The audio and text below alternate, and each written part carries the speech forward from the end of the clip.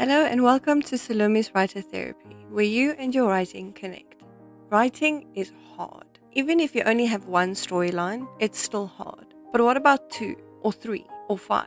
In today's episode, I'm going to talk to you about how to write multiple plot lines. Your main external plot, your internal plot or your character arc, and your subplots. Specifically, I'm going to share with you how you can weave these plot lines together to make an engaging and satisfying story for your readers. And to help you with your own plot weaving, I've created a free resource which I've linked in the description below. So if you're unsure about where to write what in your story, this episode and that resource is for you. So grab your favorite beverage and a cozy spot and let's dive into today's episode. Okay, when thinking about plot weaving, we usually have some questions floating around. When do I stop one plotline and add a scene or scenes from another plotline? Where do I start or end the different plotlines? Should I space them evenly across my story? All these questions are things we wonder about when we have more than one plotline to write. And that is what plot weaving is. It is the where I write what to make the story work. Now, the problem with this kind of teaching platform is that I can't give you an answer to these questions that are tailor-made for your story because every story is different and your plot lines are different from any other writers. But what I can do for you is share how you can assess your own story to see how best to weave your plots together. Now, just a quick note, plot weaving is not a construct for plotters only. Even if you are a hardcore pantser, you do require some understanding of plot weaving for when you get to that part of the process. Alright, so there are 3 things that determine how you weave your plot lines together. First is the size and nature of the plotline. By this I mean, how detailed is it, or how much happens in this plotline? And are the events or circumstances in this plotline dependent on events or circumstances in other plotlines for it to make sense? Now, another way to phrase this is, are there specific events in this plotline that can't happen without a certain event happening in another plotline first? Now, second is the tension scale of the plotline. All stories have varying tension throughout the story, or at least that's how it should be. Some moments are going to be high tension and others low tension.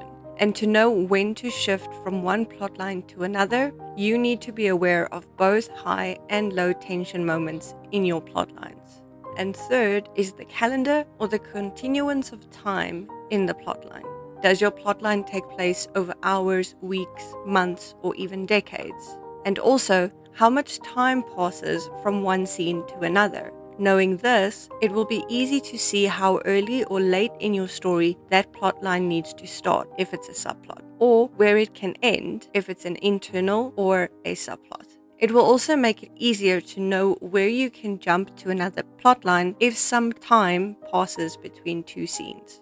Now, I realize that if you are a pantser, you might not know any of this as you're writing, but that is why for pantsers, plot weaving usually happens after the first draft is complete. Then you'll hopefully have all the information to move the scenes into their right places.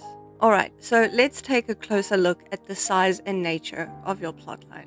When it comes to the size of your plotline, think about the number of POV characters who are active in that plotline, as well as the number of conflicts and plot events that occur within the plotline.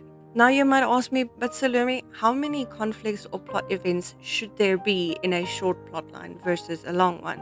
And I can't really answer that because it's relative. For example, your main external plot would be longer than your internal plot, but your internal plot would be longer than your subplots, and some of your subplots will be longer than others.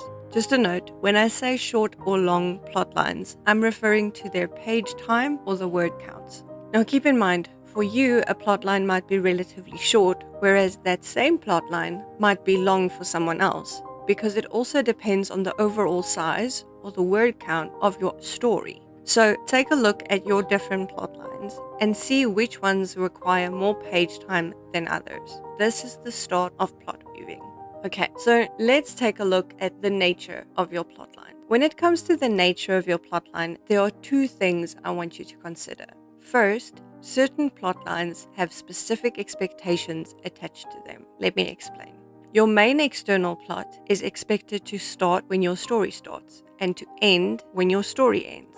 Your internal plot is expected to start when your story starts, along with the main external plot, but it's expected to end just before the climax of the main external plot. And your subplots are expected to start at the beginning of the second act of your story, when your characters have moved into their new world, and it is expected to end before the climax of the main external plot.